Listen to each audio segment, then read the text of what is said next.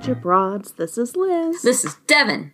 Devin, we're back, and I'm ready to jump right in and tell you about Skid Row. The theme of the season, and also the focus of this episode. Because we had to take a detour. We had to take a detour. A detour and a pause. One to get Golden Spruce squared away, and one to investigate and illuminate the very interesting life of Henry Yesler. Yes! Which the tea kept spilling, because folks may or may not know, my mother is a Jack London scholar. So I asked her about this, and she's like, oh, absolutely. Flora had an illegitimate child that became Jack. And Flora, apparently, so here's the tea, here's the Jack London tea.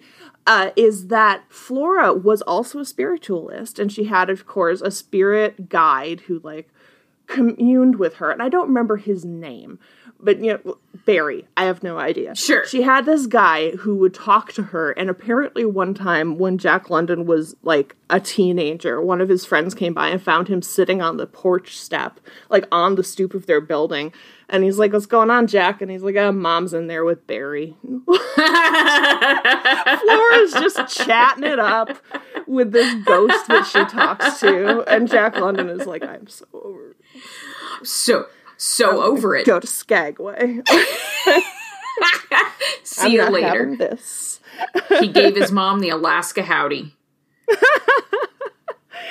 This is going to be an interesting one, because my first plan was that we would chop it up, that I would give you kind of a light intro of Skid Row, because I didn't think there was that much to say about it. And you were going to talk about your topic. I am. But the more I went, it got to the point, Devin, where I had the Wikipedia for DuckTales open, and it was pertinent.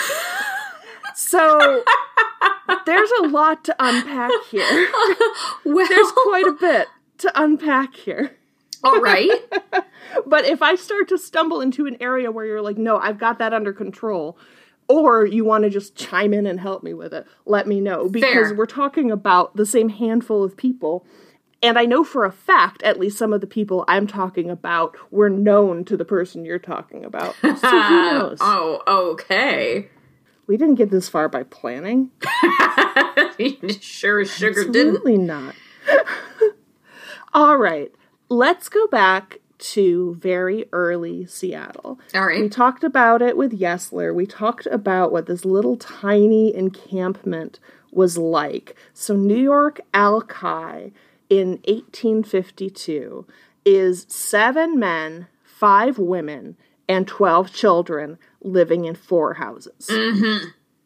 That's not a settlement. Like, that is a small traffic jam. Indeed. Or possibly, that is an unauthorized social gathering these days. Yeah, exactly. But it's not a town. That is the maximum amount of people I want to hang out at any one time. But I would not give it a zip code. Because, in fairness, it's not really a great place to load ships. Mm-hmm. It's kind of stressful to work with the sound. Mm-hmm. But, they were there. They had timber. They were going to do it. We've talked about Yesler, about the timber, about the industry that came with it, and the changes that wrought. And there's these other industries that also influenced a lot of Seattle's growth. So we're going to talk a little bit about those. All right. I should say my main reference here is a book called Skid Row, an informal portrait of Seattle by somebody named Murray Morgan. Yeah. Who, the original edition of this was written in the 1950s. So Murray was able to actually talk to some of these people. Some of these people were still alive who'd been around in the Boomtown days and the Gold Rush days. Yeah. You know, this is in fairly recent memory. So I thought that was pretty cool. All right. We have Henry Yesler coming into Seattle to make his fortune in lumber because somebody told him, they've got lumber up there, you know how to do this, that's where you should be. Mm-hmm. There was another guy who came out west, wasn't able to make it panning gold in California, and decided to try his luck up in the north. Okay. His name was John Pennell. And this is a similar origin story that Murray Morgan put in here. Probably some seaman from one of the lumber ships told him of the yearnings of Puget Sound males. So what Yesler was told by a random sailor is they have a lot of timber up there. And what Pennell got told is they have a lot of horny dudes. And both of them say, I shall make my fortune upon these horny dudes. These horny dudes. I can provide. John Pennell says. At the end of the day, it's all about hardwood. I love it. You did it. You found it, and you nailed it. I love it. Good job. All of those were sex jokes that you just said. All of those. You can't get out of double entendre mode once you're there. No. 1861, he gets out of the boat beside Yesler's mill. Oh. And Pennell is like, I see. This is a town of bachelors. This is a town with an established payroll. And this is a town with no form of entertainment whatsoever. Yeah. Within a month of John arriving at Seattle, at the end of the logging road, there's a pleasure palace. Which I think is probably a very generous term for, a box made of rough boards, right? Correct. Palace, generous. Pleasure, perhaps. Mm-hmm. Fleeting, but existent, I guess. I suppose. Yeah. Yeah. Now, where should call it just a happy house, really. Yeah. A nice time neighborhood. That just sounds like a really weird euphemism for a red light district. Yeah, it does. A nice time neighborhood. Pennell puts his brothel out on land that didn't exist 10 years before. It's there because there is that much sawdust coming out of Yesler's mill. Oh, dear. That they're actually filling in the tide flats with sawdust. Mm-hmm. It smells terrible. Mm-hmm. It's not that stable or pleasant, but it's cheap. Mm-hmm. And also, for Pennell's purposes, it's only a couple minutes walk away from the mill, and you can see it when you're coming into the harbor. So both of his major customer bases are going to be able to see this pleasure palace. Okay. Yeah, he named it the Illahee. Illahee in Chinook means homeland or earth, which is such a earnest name for that establishment. Truly. I don't know how that came about. Picture Old West Saloon. Okay. It was very that, raw wood, big bar, upstairs rooms with upstairs girls, piano player. Oh, actually, he had a fiddler, a drummer, and an accordion player. That's a full accompaniment. That's what you want to hear when you're an accordion player. You're right. Yes, an accordion player. God, I was in the Portland airport. I'm still fucking mad about this accordion player. I am not in a psychological frame of mind to handle accordion music when I'm in an airport. I'm very impressed. If people can play the accordion, it can be done well. It's a very great instrument, but shut up. I'm at the airport. Shut up. No. God. But it was making some people very happy. And it certainly did give me something to think about and talk about while I was there. For sure. I don't need to think about or talk about anything, particularly accordion music, when I'm visiting a pleasure palace, however. No, accordion music to me is like, at most, drinking songs. Yeah. But not sexy. Although, when I think about Joan Holloway in Mad Men playing her little concertina, I'm seeing it, but I don't think these guys had Christina Hendricks curves. I don't think that was quite what they were bringing to the table. No. So at least one historian has argued that the Illahee was basically what got Seattle off the ground besides the lumber mill. Because for everyone living in Washington Territory, you now know where you're going to go if you need to get a certain form of entertainment. There's not other official setups around, really. Like, there's, I'm sure, always going to be people offering that service, but this was like, not you have to walk into town and try to find somebody and like approach people and maybe offend them or get arrested. This is like, no, it's that. It's for that. Yeah. It's here. Yeah. Are you coming over? Yeah, right. I'm sorry. Can we discuss very briefly, though, that they should have 100% named this establishment the Squeeze Box? Oh, that's really good. You're welcome. Come on. That's the marketer you needed. Yeah, hello. I know 150 years too late, but I am still available. If we want to rebrand the Elahi, I'm very, very much willing to cut you a great rate.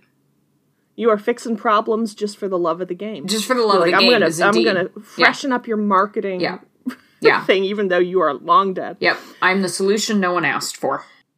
Even the people who weren't comfortable with Pennell and his girls, who were all native girls initially. Okay. Even those people didn't have it in them to take him on and get rid of him. And in part, it's because there's not that many people in the first place. Right? Like, who are you going to call? There's no police. There's no police. There's just a guy. There's not a mayor. Law, literally, is just whatever you need it to be and can make stick. Yeah. So they also kind of accepted it as a necessary evil because when guys come into town because they're pursuing the services at the Elahi, they're also going to buy supplies and they're also going to pay for liquor and they're also, who knows, they might stay in an actual hotel if you've got one going or rent a room or whatever. Yeah. You know, it brings money to town. Yeah. Now, other people took over the marketing for the Elahi as well, but not with as much skill and helpfulness as you brought. Of course. They called it the Madhouse. And it was sometimes just called the Sawdust Pile or Down on the Sawdust. And the girls who worked there were sawdust women. All right. Which, as a phrase, really hovers between badass and depressing. Yeah. Because if I take it out of its context entirely, I'm like, ooh, what is a sawdust woman? Mm-hmm. Like, impervious or made of leftovers? I don't know what this is. Yeah. It's like night witches. Witches, but, yes. You know, sawdust women. Okay. This guy was not the first person to notice that there were a lot of bachelors in Seattle, and he was not the last person to attempt to address it. You remember we've talked about one of these guys before, right? We've talked about... the more legitimate one. About Mr. Mercer and his bells. Mr. Mercer. Yeah. Mr. Mercer apparently was not entirely unaware of what was going on down on the Sawdust, and part of the drive for him to get respectable women out here was that people were starting to, like, marry these sawdust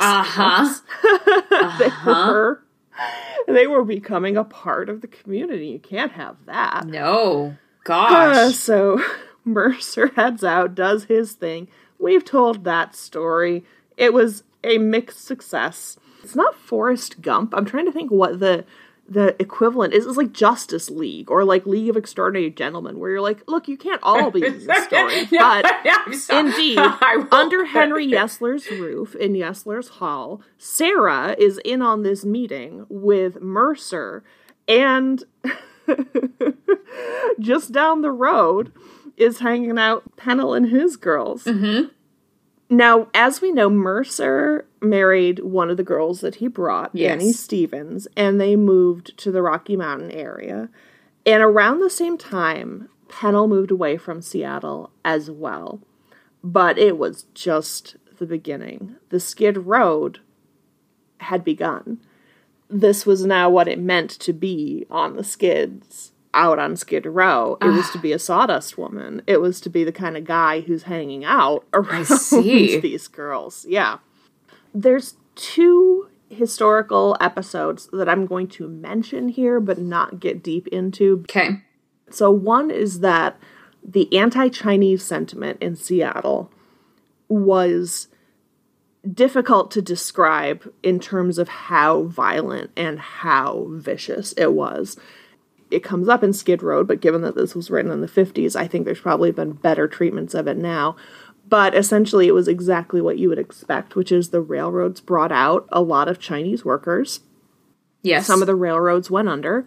The whole country went into a depression in 1893. You know, the same thing that puts Ezra Meeker on the road. The same thing. We've seen this depression get a lot of people in our stories. Yeah. And it puts a lot of people out of work. The white men's attitude toward these folks that could be paid less and worked harder goes from ha-ha to you have to get out of here or we're going to kill you. Yes. It's very scary and very unacceptable. And I guess I just didn't want to fast forward past it and ignore that this is also part of Seattle's history, Yes. but I don't have anything funny to say about it. Nope. Similarly, I have nothing funny to say about the fire, but they had one. Yeah, big one. A big one. It took down tremendous amounts of Seattle. Let me see mathematically. I had something in here that explained it. So the whole city went bonkers when the fire started. There was actually one person who somebody saw running into a house with 2 torches. So apparently somebody was just done with that house on their own behalf or somebody else's, and they burned it down. All kinds of buildings get burned down. Yesler keeps his house by covering it in 100 wet blankets, which is Where did you get 98 of those, Yesler? Well, he had the company store. I suppose so. I bet everybody who worked for him, he was like, come here, get a blanket and dunk it in the sound. We're going. Yeah. Like, okay, I want to check on my house. Yeah, no. right. I'm busy. Yeah, there are people who are like robbing each other. There's looting. It was a dry summer. Somebody knocks over some turpentine. There's an accident. About 2:40 p.m. is when this all kicks off. And it burns until 3 in the morning the next day because there's nothing left to burn. And it kicks off, if I recall, in a store down in Skid Row, down in like the Denny Triangle Pioneer Square area of today, if I'm recalling this correctly. It started in a relatively respectable area, I think, but I mean, respectable was pretty relative for Seattle in the first place at the time. But yeah, it goes from the Pontius block into Denny block, goes along front, hits the liquor store, and the whiskey barrels start exploding. It is, it's about 5 blocks from the Denny Triangle in South Lake Union. Yeah. That makes sense. Well, because they had that lead, they knocked down tremendous parts of Skid Row because they were trying to starve the fire. Yes. So they just went through all these little shacks and huts and everything and knocked it down. So even if the fire hadn't come through there, that was going to be gone. Yes. But it very much did. It burned all the way through to the waterfront. It did 120 acres, 25 city blocks. Oh my goodness. Burned clean. Essentially. There's a couple interesting pictures where you can see, like, a really distinctive stone arch. Yeah. Or something like that. And everything else is just flat and gone. Yeah. Completely gone. There's militia in the streets. There's a saloon. I liked the story. A saloon had rolled 100 barrels of whiskey into the bay, hoping to get them back later. They recovered 2. I'm like, yeah. Yeah, you did. It's Seattle. Yeah. I mean, that's pretty ingenious. I wouldn't have thought to put my barrels in the water and been like, look, they're toast anyway, so maybe I'll get some back. Yeah. I'm like, either they're going to explode and make everything worse, or, I mean, I don't want to move 100 of anything. No. I'm impressed, frankly. Yeah. That's pretty good. Now, it's still a boom town, and it's a bunch of guys who are real tough, and a bunch of women who are not interviewed for history purposes. Mm-hmm. But the guys are just like, screw it. Whatever, it's fine. We'll be fine. We're going to pull together and we're going to rise like a phoenix. Just over and over. We're going to pull together, we're going to rise like a phoenix. Mm-hmm. So it burns, let's see, what day of the week was this? There we go. Okay, so Thursday is when the fire starts. By Saturday, the businesses are advertising in the papers where their new locations are. Oh my. They are set up in tents. They are ready to do business again. There's John Court, who's an Irishman from New York City, who's an entertainer. His Standard Theater burns down. Okay. He opens in a tent. And the straight man asks the comic, how's business?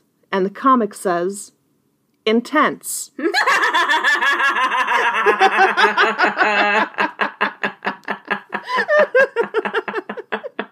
That's pretty good. Come to find out, the comic started the fire just so he could use that line. And he thought it was worth it. That's a pretty good pun for 1889. You know, that cracks me up. That's great. No, people did notice that they're like, oh, that place that's right near the heart of downtown and had all the people and businesses we like to pretend don't exist got burned down. Let's reclaim it. Let's make something better than what it was. But, you know, the owners of the actual businesses didn't feel that way. No. They wanted to rebuild their businesses too. Sure. As this puts it, when the first of the new brick stores opened north of Yesler Way 4 months after the fire, several brothels had been back in business for weeks. Mm-hmm. Yeah. That's another thing that helps shape Seattle's population, because in a time in which the collapse of various railroads had led to a lot of guys being out of work, and then all the businesses burned down, putting everybody further out of work, it actually created jobs because they were building with brick. I see. All right. So when the fire starts, there's an estimated 31,000 people in Seattle. Less than a year later, there's 37,000. Oh my. Yeah. So many people in a year just because of the industry rebuilding creates. There was work, and, you know, the brothels were still open. Well, there was a really funny comic, I guess. Yeah, and apparently all it takes to have a brothel is a pile of sawdust and a guy who can play an accordion. So, not a difficult business to open, apparently. Well, if you've got an item of great scarcity... Accordions are scarce for a reason. Exactly. Now we're going to talk about an interesting character who is another one of those gangsters that will charm me with audacity, but I want to emphasize I don't think is a good person. I don't think either of the gangsters I'm going to tell you about are good people. Yeah. But you got to follow a scoundrel sometimes to get to the best stories. Indeed. So let's talk about John Considine. Let's. How to describe John Considine? John Considine was the cleanest living guy to ever make as much dirty money as he did. So he made money from brothels, from liquor, gambling, drugs. He was organized crime, all this. He didn't drink. He didn't smoke. He was a happily married, apparently monogamous guy who would go home to his wife and 3 kids with all his brothel money. He chewed gum. That was his vice. Wow. He would go into these saloons that he ran and these brothels, and he would get water. Ice water. Wow. And he chewed gum. He apparently, by the end of his life, was up to 5 sticks at a time, which I don't know what gum was like back then, but that sounds like a lot of gum. They had all kinds of entertainment now going on in Seattle. Seattle becomes a boom town, and we're not even to the gold rush yet. But there's enough guys there to make entertainment have a purpose. And you get everybody who you would expect, right? There are musicians, there's phrenologists, there's celebrities, there's temperance lecturers, there's probably people doing chautauquas, circuses, whatever it may be. If you feel like coming up to the Northwest, there was not always a consistent audience because there wasn't always a location, like an actual venue available. Yes. But, you know, there was an audience there. The Great Eastern and Royal European Circus was in town in 1869.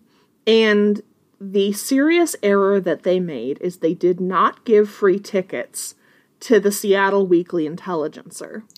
And here's what the Weekly Intelligencer had to say about this poor circus.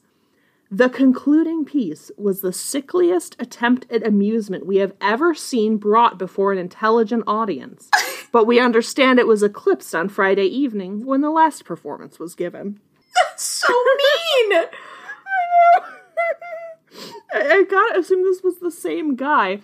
Dr. Dickerson, who it will be remembered lectured at Yesler's Hall one evening a few weeks ago, and on attempting a repetition the next evening failed to be so inspired, has made 2 attempts to lecture in Olympia and weakened on each occasion.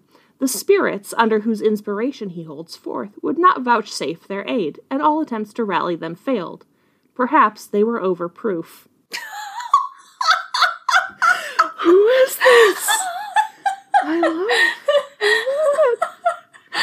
But, okay, I know there are different definitions of shade, and I think even in Paris is Burning, you get two different versions, whether it's the very subtle, what I said is true but can be taken in a very insulting way version, and then the just insulting people version. Yes. So those are the just insulting people version, but let me give you they didn't technically say anything wrong, but oh my god, if anybody said this about a production I put on, I would leave Earth.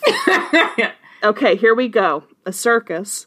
The Daily Pacific Tribune has to say, the performances were all good, especially those of 2 or 3 of the horses.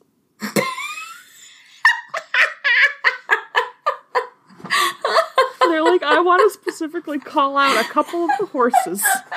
Who's really bringing the fire, real standout performances in this circus.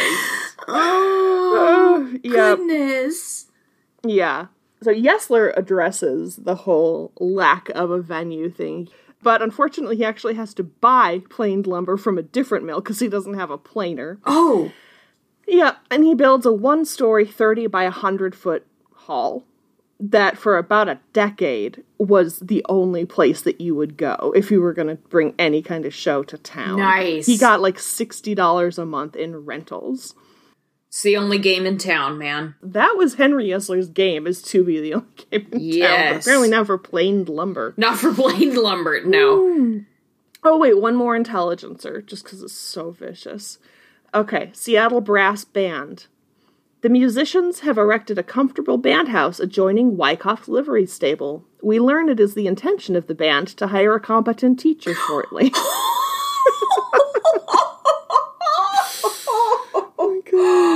Oh, okay. Wow. All right. So now we have a place where we can put on shows. And again, all I can see is Deadwood or possibly the Three Amigos or something similar. Or I'm picturing like there's a part in Showboat where something like this goes down. I'm like, those guys were drunk on pink gin.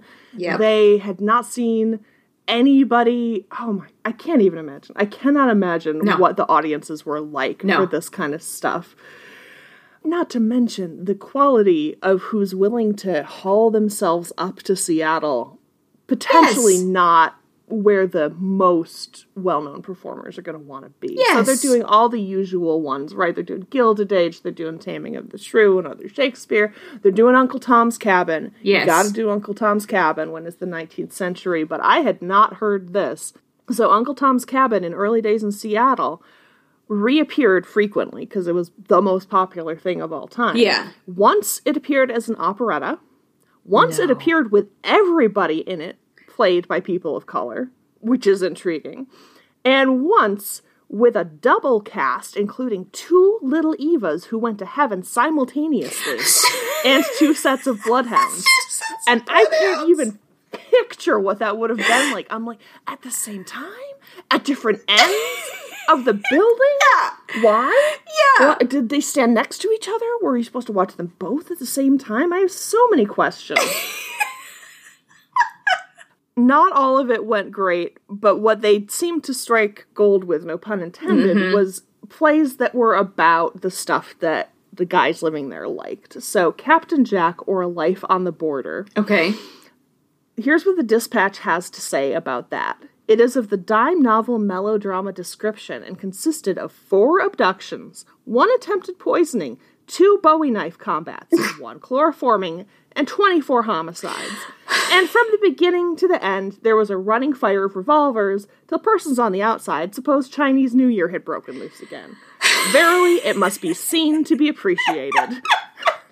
Like, I want to see that so bad. I want to see that, I want to too. see Captain Jack. Yep. I want to see Yep. the 4 abductions. Yep. And the 24 homicides. Talk about a summer In one blockbuster.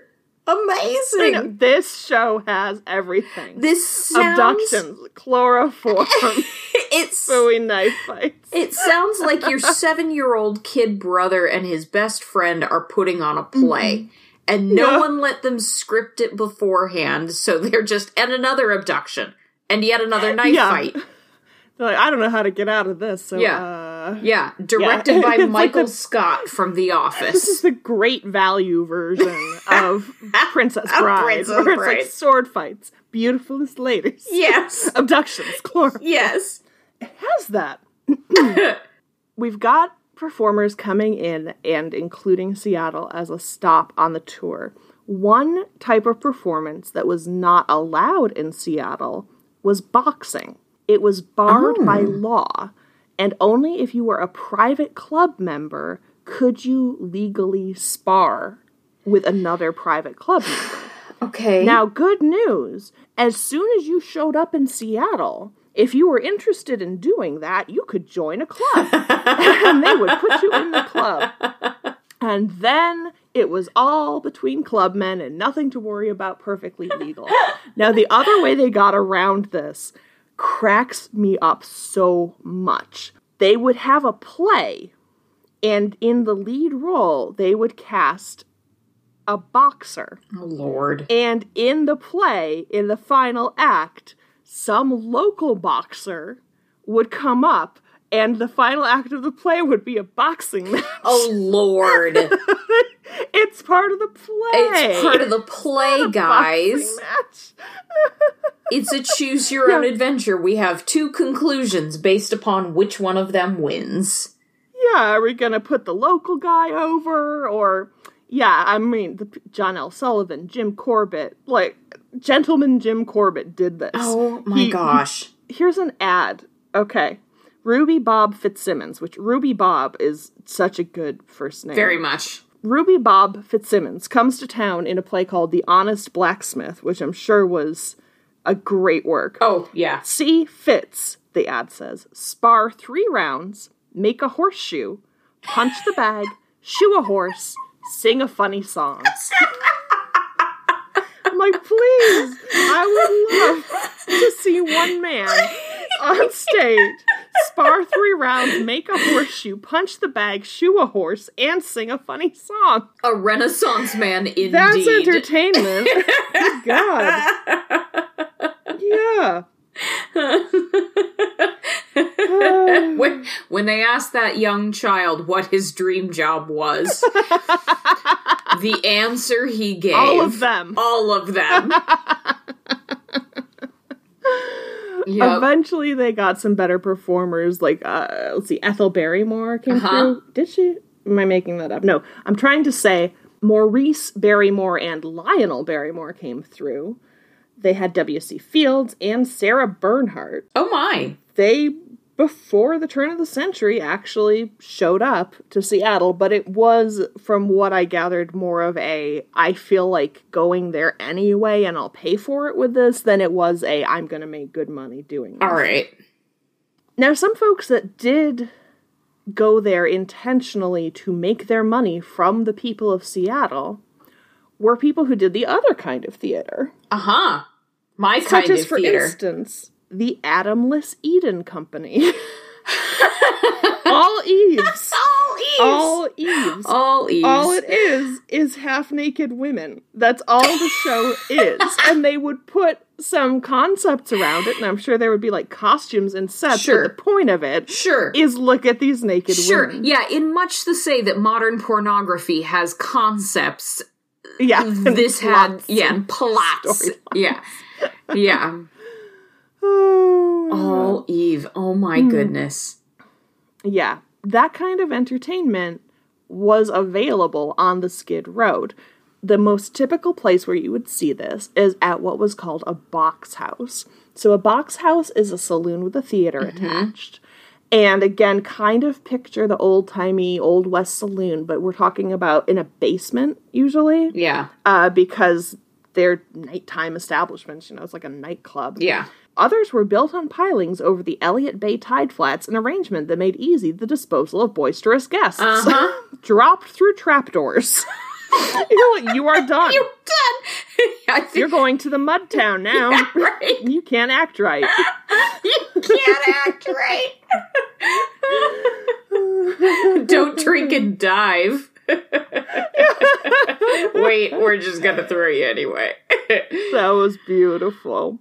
I'm having a hard time finding a comprehensive, like, layout of this, but from the pictures I've seen and the descriptions, it's kind of like an old theater. I want to say, like, if I picture the Fox and you sort of like squeeze it in and make it narrow. The theater that they have in Tombstone. Picture that theater. Yeah, all right. And, so there's boxes.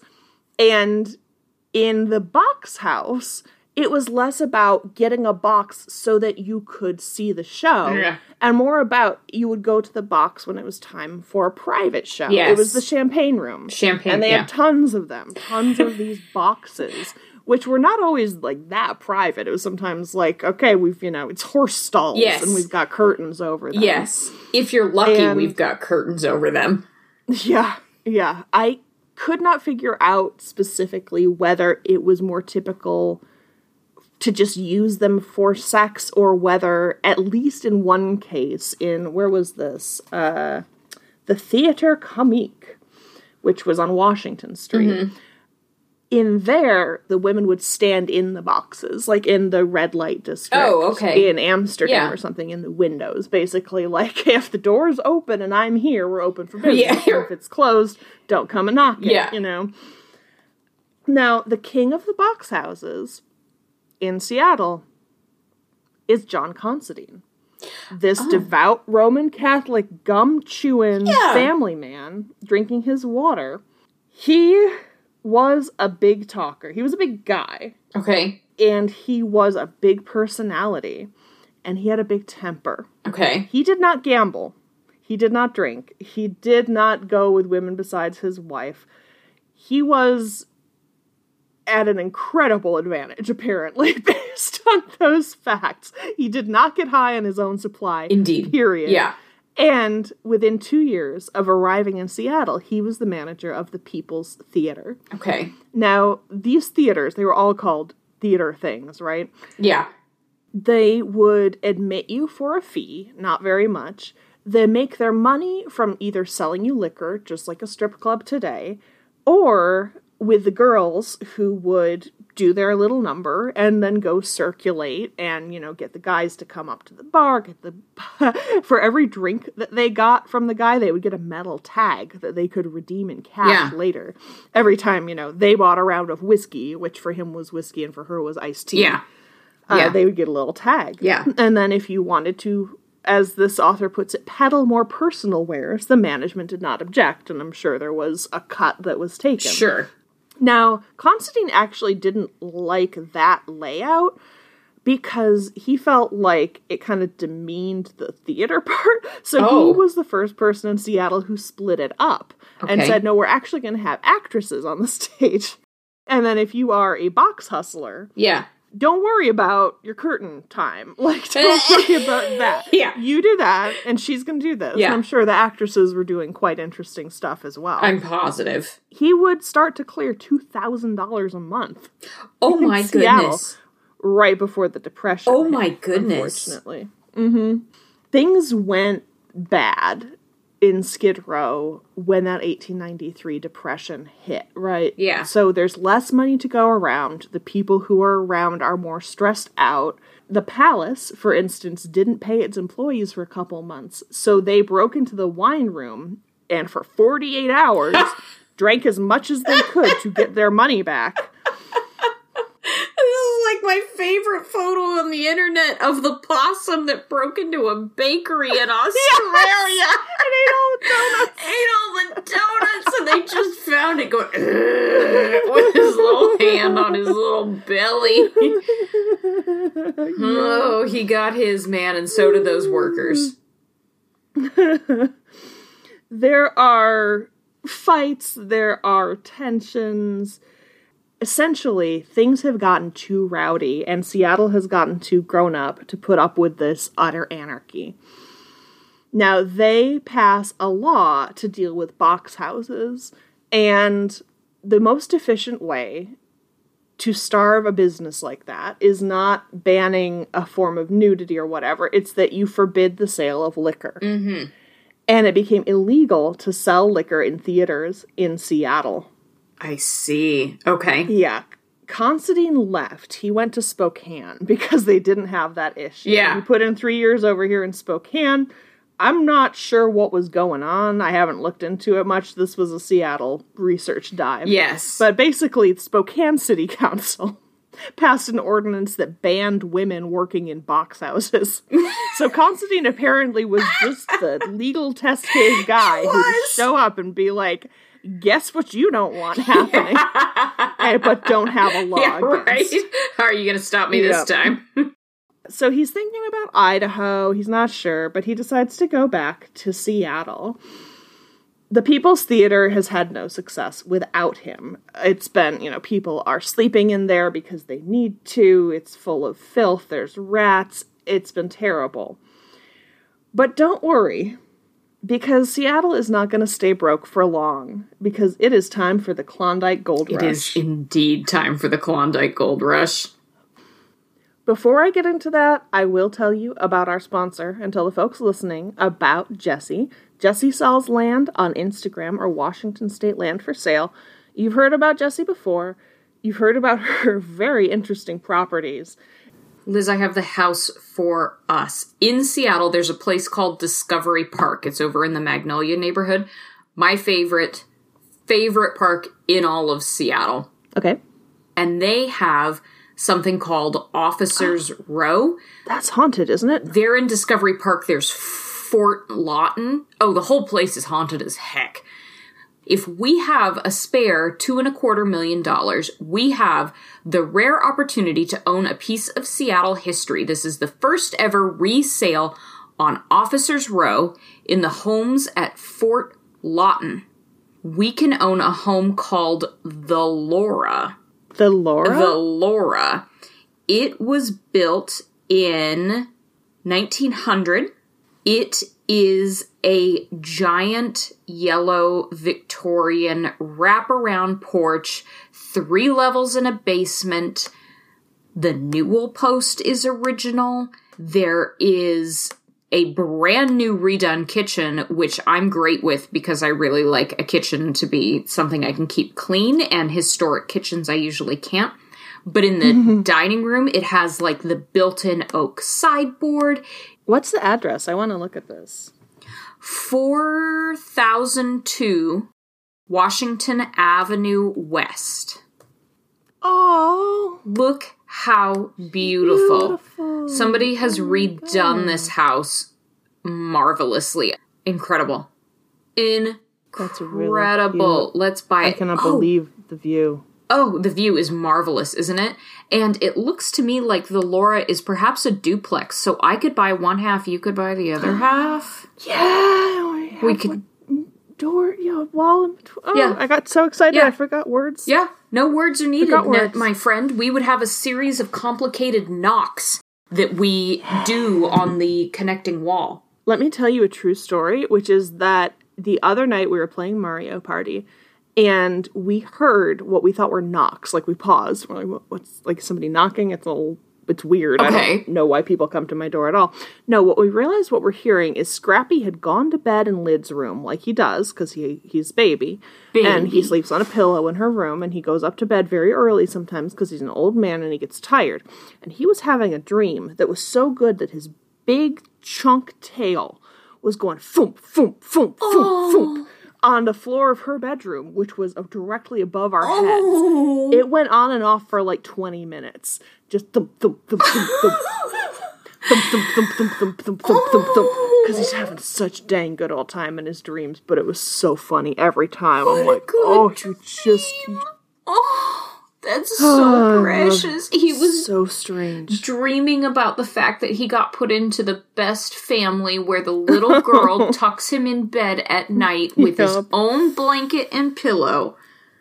He gets very, very spoiled. He has a very strange life. He's a good dog, but he's a weird dog. Like, in what way is he weird? He walks backward into rooms, and We think it's something to do with he mostly does it when he's transitioning from the hardwood into the carpet. So we think it's something about, like, he doesn't feel safe when his feet are on different surfaces. But what it means is that he will come down, see us in the living room, decide he wants to see us, and turn around and then back his pit bull bow legs toward us carefully every time. And all I do is go, here comes a special boy, here comes a special boy, the whole time. Because that entertains me greatly. I love him. He's a weird dog. Dog is a rear wheel drive creature. Yeah. And so he has to make sure that those have traction. He's the car that you got from your cousin that only runs. The car who all raised your hand from right now signals. If you've seen smoke signals. Exactly. Yes. Only goes in reverse. He can go forward, but when it comes to certain situations, he needs to go backward. And also in any crisis, he will start to go backward to the point where he panicked about, I think it was like the dishwasher guy, and decided he had to go backward. I was behind him. That wasn't a problem. And he backed fully through my legs. Oh my goodness. As I stood there, and I was just like, oh my goodness. What were we doing there? Yeah. Did anybody else see this? Yeah. That was amazing. Yeah. Circus dog. Anyway, that was supposed to be a sponsor. Yeah, it was supposed to be. Did not end up being. Jesse sells land on Instagram if you want to see that, or you can go to WashingtonStateLandForSale.com. I think it's worth it just to see the outside of this building. Real estate blows my mind. Yeah. Just fully blows my mind. If you're listening to this and you're like, yes, I need that house, Godspeed, go get that house. And if you're listening to this and you're like, I just want to see it, just go see it. Life's too short. Like, just go load up that website and look at this cool Victorian that's, like, overlooking the water and just fantasize for a minute. I love doing that. Don't quit your daydream, kids. Oh, that was uplifting. Yeah. All right. Thank you, Jesse. We'll get back to the story now. I'm learning. Okay. The Klondike Gold Rush hits and changes Seattle. Yeah. Seattle was referred to as the only city that ever annexed a state or a territory because Alaska was so much a part of Seattle that it shaped what Seattle became, right? And this author points out, there's totem poles, there's gear for winter weather, there's all kinds of things that are not Seattle or from people in Seattle. They're for Alaska. Yeah. But it was such a linked, connected place, even though they were geographically far apart, in experience terms, they were pretty close. Yeah. This means that everybody is ready to engage in the great Western tradition of mining the miners. Mm-hmm. More box houses open. There's gold miners. There's gamblers. Barkers yelling about, like, here's what we have in our box house. We've got, let's see, what was this one that they described? It was an intriguing act.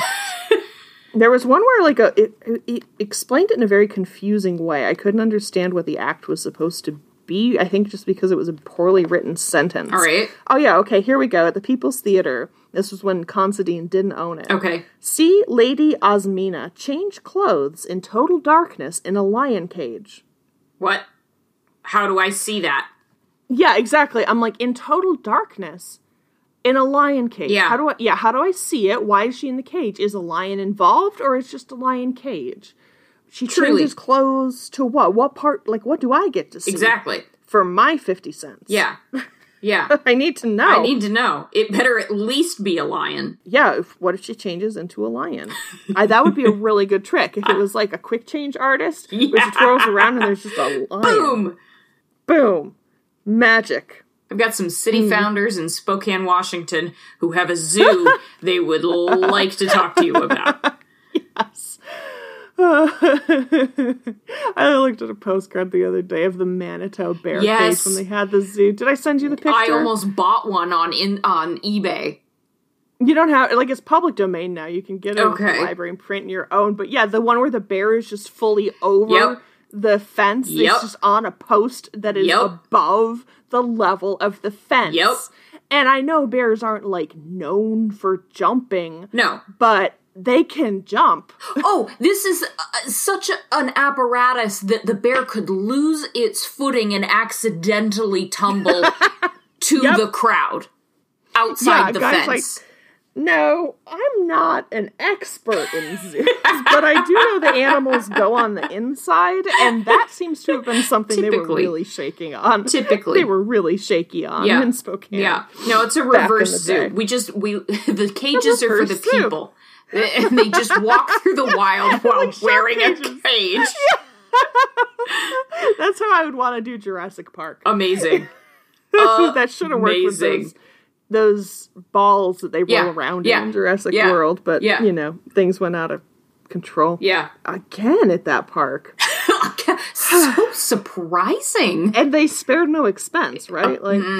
All right. Another way that you can attract people to your business if you are a party good time place is not just yelling about the amazing girls you have, but you can have the band play.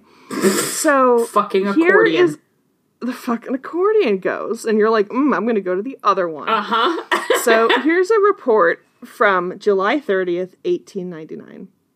So about 8 o'clock in the evening, the players from one brass band on the west side of the avenue come out, start to play. On the other side, there's a guy with, a violin, a harp, and a clarinet. They come out, and they start singing. Oh my God. A totally different tune. Yeah. A totally different thing. They're selling their thing. And they are going back and forth, unsure how this is going to resolve, when suddenly there is the blare of brass, because the Salvation Army band is here. And they march up Yesler, playing like wild, to chase away the other bands. It's like Bring It On, but with band camp. Yep. And these guys are like, okay, they're done.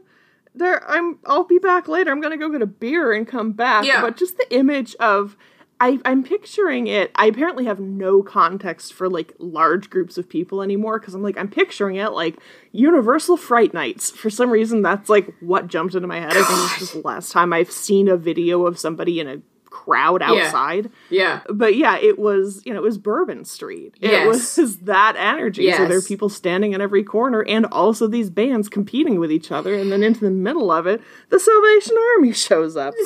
Fantastic. Oh.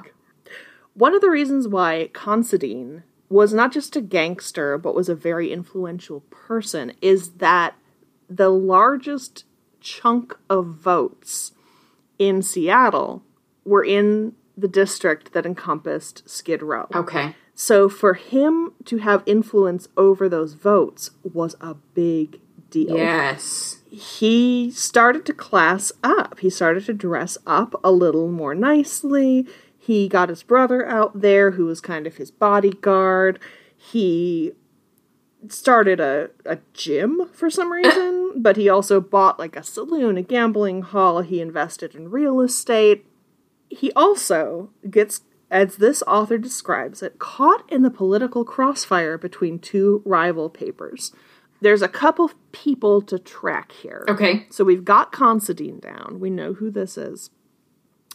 There is a mayor named Tom Humes. Honest Tom Humes. All right. Okay, so here's how Humes became mayor. Is that they had a mayor who went to go participate in the gold rush. Specifically, he was going to take hardware north and sell it to the prospectors. Sure. And so he's like, can I have a leave of absence? And they say, yeah, sure, you can have a leave of absence from being the mayor to go to Alaska. And what he leaves behind is a note that says, if I can't get back, consider this my resignation. And he doesn't. So, yeah. Sir, you never planned on coming back, did you? No, you just wanted to leave your options open on the off chance. Yeah. But they go, okay, they elect Humes.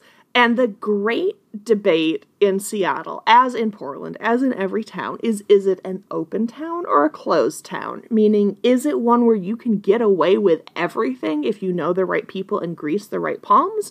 Or are we a law and order place?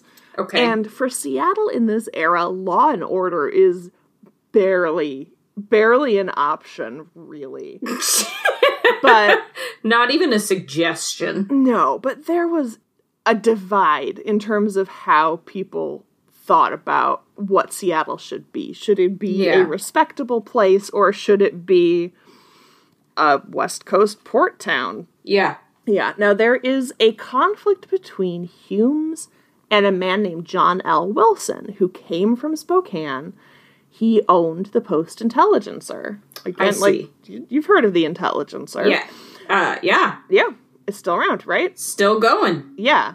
Well, it was owned by Jim Hill. As they describe him, the genius of the Great Northern. Railroad money. What are the ways that you make your money in the North? Railroad, you got your lumber, you got your mines, you got your mining the miners. Yeah. And John Wilson lost his seat in Spokane, and he wants to go be like a guy who controls the politicians, not the politician. I see. Yeah. Hand behind the power or whatever. Yeah. He wants to be in charge of Seattle, but not have the actual title. Yeah. So he has it out for Humes. And he has his own candidate that he wants to get elected. But Humes succeeds. He gets reelected, and this guy's candidate does not. And so he goes, all right, well, I didn't get what I want, so I'm going to destroy you, of course. And he decides to go after Humes for being corrupt. Okay. Fair, but it's also one of those, like, now you're objecting to this guy specifically? Okay. Right. But he's got a newspaper to talk through. So he gets to draw everybody's attention to this corruption, and Humes says, oh, well, Chief of Police, I will accept your resignation. And the Chief of Police is like, oh, okay. Got the message on that one. I guess I'm ready to change careers. I guess I'm moving on. I'm going to go see what's going on in Alaska. Yeah. So he needs a new chief of police, and he gets a guy named William Meredith. Now, Meredith is from D.C. He came out to Seattle and initially worked for the police force. Then he quit to work for John Considine. Then he quit again and went back to work as the police. So this guy is dancing back and forth over the deadline anyway. Yeah. And he has beef with Considine and vice versa because, from what we can gather, he took protection money and then still arrested this pickpocket who was a friend of Considine's. Okay. Even in an open town, you don't get to do that. No. And Meredith gets transferred to a clerk's job, for which he blames Considine, who, is pretty influential. But now he's chief of police. Okay. Okay. And they start to enforce the law about using women in box houses to hustle drinks, which they put on the books at some point and never enforced. They start to enforce it only against him. Yes. And the newspaper is still going after these box houses and against Considine and against Humes. And they go against Meredith, too, the chief of police. Oh, my goodness. He's also corrupt. He's just not friends with the other corrupt people. Yeah. Now, the city council says we have to figure out what is going on when you're accusing the mayor of this and you're accusing the chief of police of this. We're going to have an investigation. Okay. A private investigation. I see. And the newspapers are like, there is no meaningful private investigation into this. No. This is just going to be Considine's people doing exactly what they've been put there to do. Right, right. Who can pay you more for the outcome they desire? Yeah. Now, don't worry, everybody's leaking everything to the paper anyway. And they start to slander each other. And what Meredith says, he takes a very wild approach, is that he says that Considine got a 17-year-old contortionist pregnant. Her name is Mamie Jenkins. And that she needed an operation, which was paid for by Considine. Okay. And then he sends one of the police officers that he's in charge of to go to Considine and say, if you keep selling drinks, we're going to arrest you. And what Considine says to the police officer who shows up is, you go back and tell that little son of a bitch that I'll run my business. If they want me for anything at the police station, they can send for me. Oh my God, I love him. So what the council says is, you got to get rid of this chief of police. Because apparently that was like ceremonially the person that you got rid of and never addressed what was going on with the mayor. Yeah, there's your fall guy. Let me bring in this one other character, Detective Wappenstein. That's a fake name. Sounds like it, right? He was also on the take, and he's implicated in this big investigation. And Mayor Humes is, shocked. Oh, about finding out that there's shady stuff going on in his Seattle. Indeed. And he sends the note to Meredith, just like he did to the other guy, that I will accept your resignation now. And Meredith tells a friend of his to go buy a shotgun. This is about to get a little intense. Somebody's going to die, I'm afraid. Yeah. This is the West. Okay. And Meredith writes an angry letter to Hume, not a polite letter. And he gets his shotgun and he says, I'm going to go get my man. I should mention that basically everybody who was interviewed about the Mamie thing said no, she had an operation because she injured herself being a contortionist. Well, yes. That is her job. That's how she got hurt. Pay. I mean, would I believe it? Yeah, of course, that kind of stuff happened all the time. But also people got injured for other reasons. Sure. But those facts, I don't know if they're facts or air quote facts, had come out at this point, and they get leaked, and Meredith hears about them, and he says, I've already lost my job, and now this. He goes looking for Considine. They're walking along Yesler Way. Considine is with his brother, and Meredith is just roaming with a gun. So somebody actually runs up to John Considine and is like, get a gun. Meredith is after you. And he's like, yeah, okay, fine. So they go play pool. And like you do. This happened to the Earp brothers. Like, what the hell? You don't go play pool. Considine and Earp actually faced off because Earp tried to open a saloon in Seattle. John is feeling a little bit off. His throat is sore, but he's got a gun with him. He's going to go to the drugstore. Okay. Meredith is looking for him. He's got several weapons with him. And he runs into a real estate agent, and he says, have you seen the Considine boys? And the guy's like, no, are they friends of yours? And he says, the town isn't big enough to hold us both. Classic. Was that already a classic? Yeah, was it Did you make that up? Was that where that comes from? Yeah, did you come up with that? And you get credit. Yeah. Yeah. Now, I will somewhat fast forward over the gunfight because I have very bad spatial skills, and so I'm not going to be like, then so-and-so ducks behind the counter. So-and-so fires the gun. It's shotgun. Right. What you need to know is, in what's essentially a drugstore with, like, a soda counter, Meredith catches up with John and his brother Tom. He shoots at John. He misses because he's too close with a shot. Pellets spread out, and this one just goes past his shoulder, which is a startling opening move, even if you don't hit the guy. Yeah, but it just leaves a man-shaped pellet outline in the wall behind him. Now, what Considine does, because he's a brawler, is he basically tackles Meredith. Because Meredith fires the shotgun a couple other times, and he is going for the revolver, and Considine basically just gets in so close that Meredith can't get the gun on him. Yeah. Pushes him to the front of the store. His brother snaps out of it, grabs the gun from Meredith, and starts hitting him with it. Yeah. And that is how you turn a range weapon into a melee weapon. Well, yeah. Everything is stressful. A lot of people are crowding into the drugstore because you gotta. You hear shots and you're like, ooh, let's go see what that's about. Yeah, and this is cheaper than going to a box house. Yeah, it's cheaper than watching a play where a boxer boxes somebody at the end. Now, Tom, the brother, has Meredith's weapon, but he's pointing it not at Meredith, but at all the people who've come to see, saying, "Oh, Lord. I quote, 'Get back, you sons of bitches.'" Tom, one enemy at a time, Tom.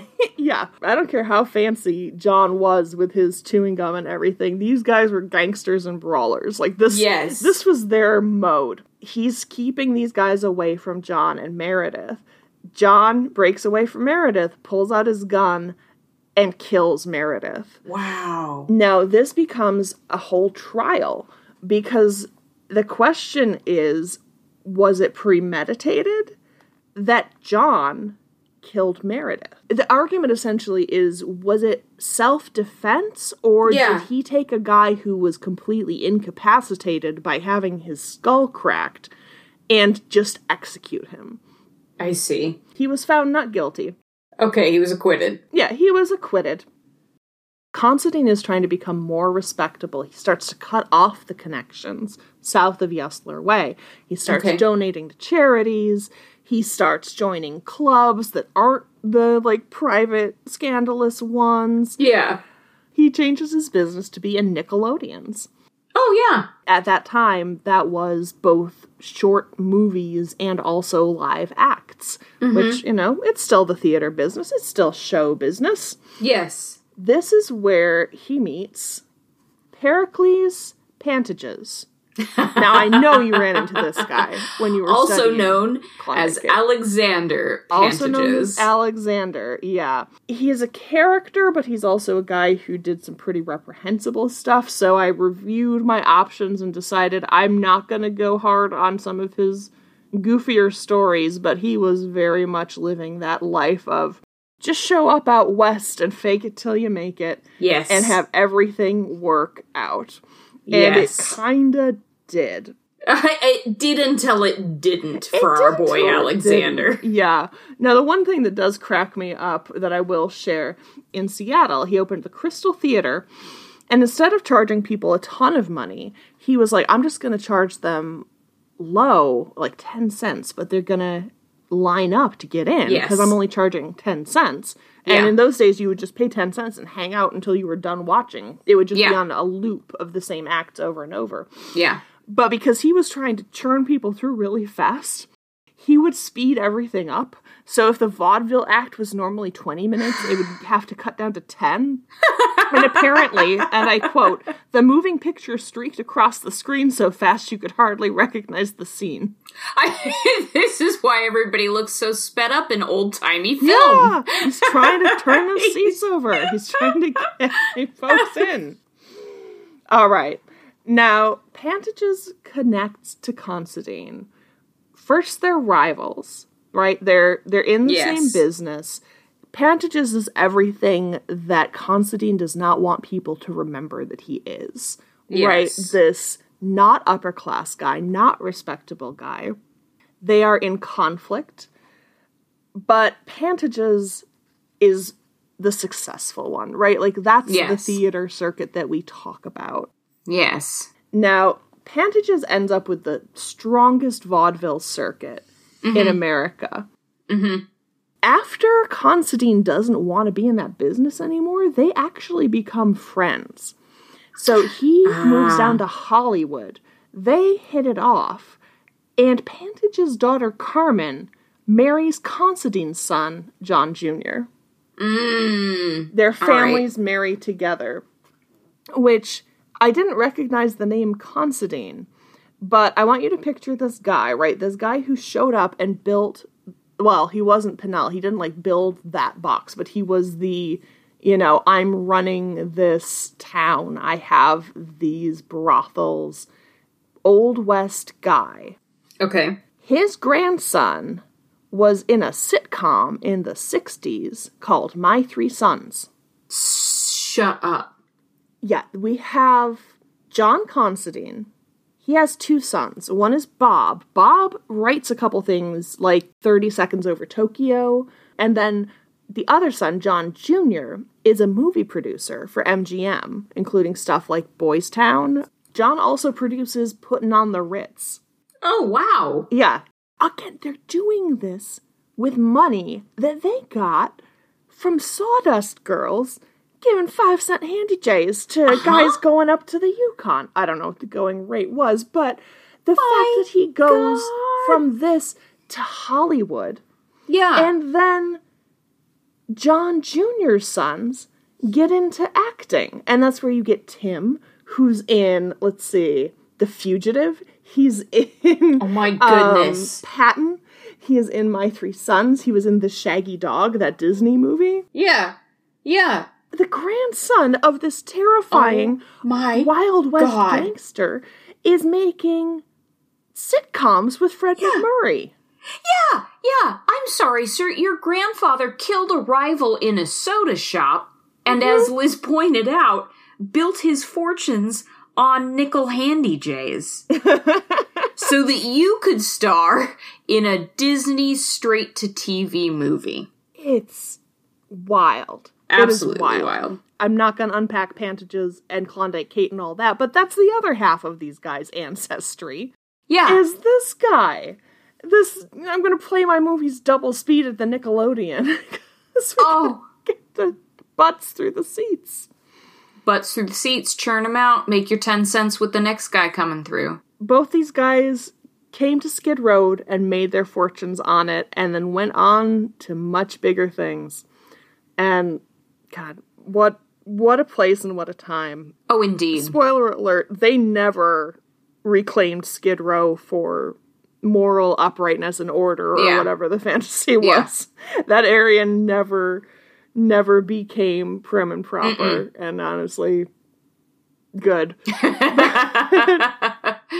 And I'm glad you're not getting into more detail about Pantages and his wife Klondike Kate, because those are the subject of my next episode.